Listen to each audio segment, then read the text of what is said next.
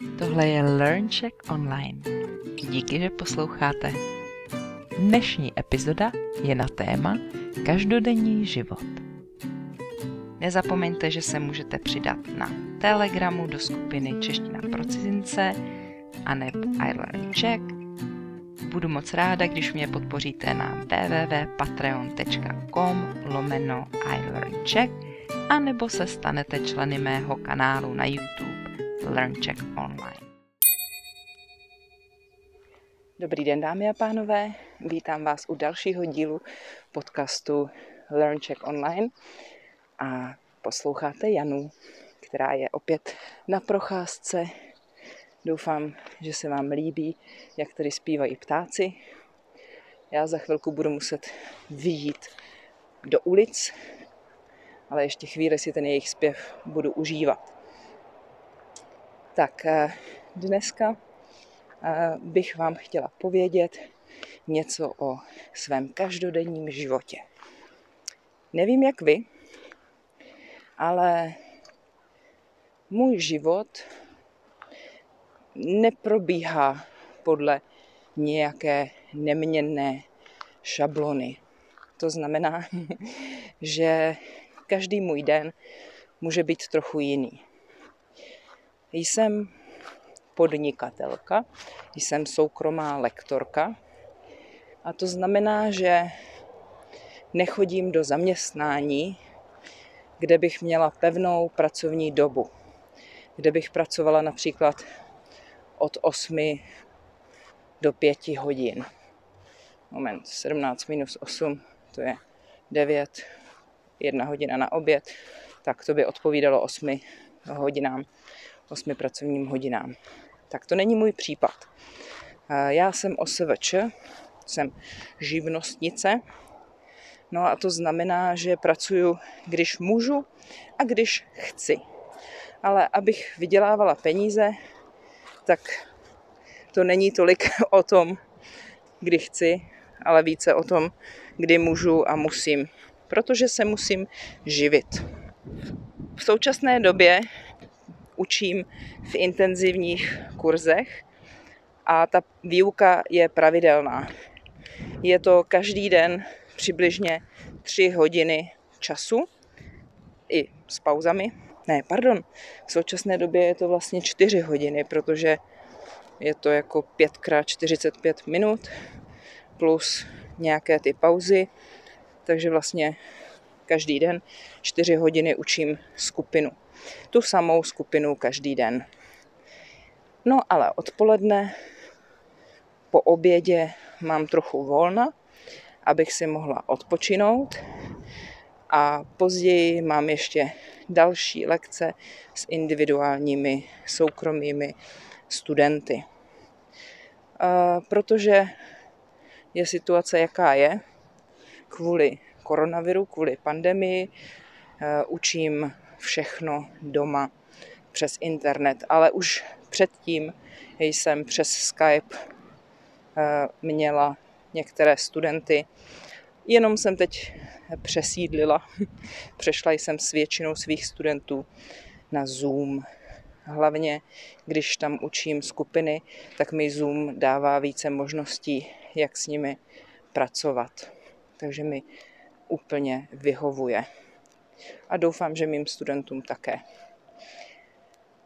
No, to znamená, že odpoledne a večer mám ještě lekce se svými individuálními studenty a večeři mám obvykle ještě před svou poslední lekcí, protože obvykle mívám ještě jednu lekci ve večerních hodinách.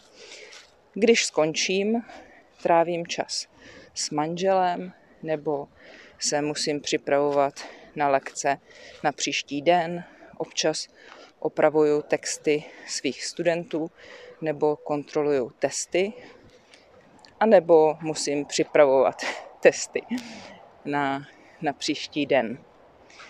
Testy píšu hlavně se studenty ve skupině.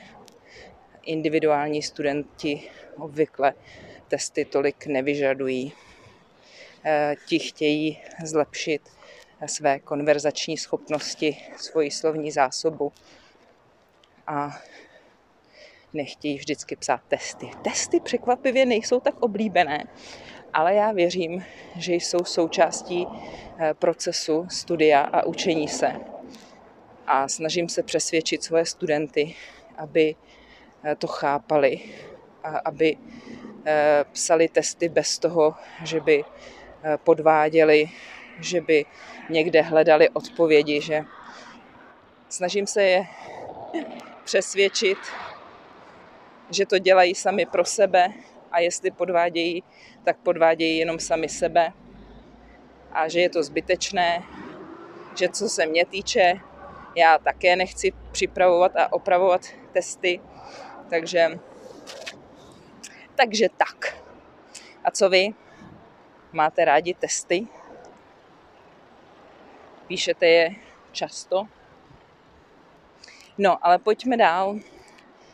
V současné době tedy netrávím čas, nevěnuju svůj čas žádným koníčkům a to je škoda. Kdybych mohla, chodila bych pravidelně trénovat bowling a nebo bych chodila s kamarády hrát volejbal. Možná bych také více chodila na procházky nebo jezdila na výlety. Také bych pravděpodobně občas zašla do divadla nebo do kina a možná bych občas brouzdala v knihkupectvích nebo papírnictvích anebo obchodech s oblečením. Možná bych to ale dělala více o víkendu, protože v pracovních dnech nemám tolik volného času. No a samozřejmě bych více jezdila na návštěvu za svou rodinou nebo jinými příbuznými. To znamená za svými rodiči, sestrami nebo za rodinou svého manžela. Za tchánem a tchýní možná občas. Mimochodem, jak probíhá vaše ráno? Vstáváte rádi a vstáváte brzo? Jste sova? A nebo jste ranní ptáče? Říká se, že ranní ptáče dál doskáče. A já tomu věřím.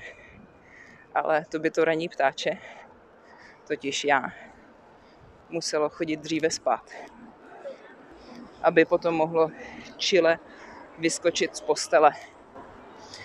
Protože samozřejmě čím později jdu spát, tím těžší je potom ráno vstát.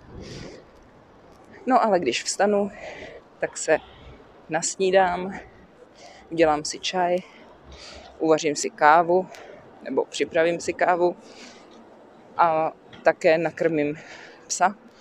A obvykle s ním ráno nechodím na procházku, chodím s ním na procházku až po obědě. A je to taková delší procházka. No, to by asi bylo všechno. Tak takový je můj denní režim. Když je víkend, mohu déle spát, později vstávat a mohu doma lenošit.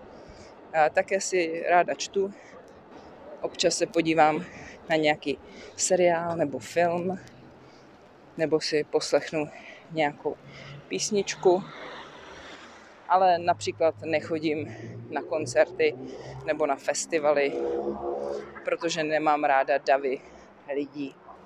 A jaký je váš denní režim? Co vy děláte každý den?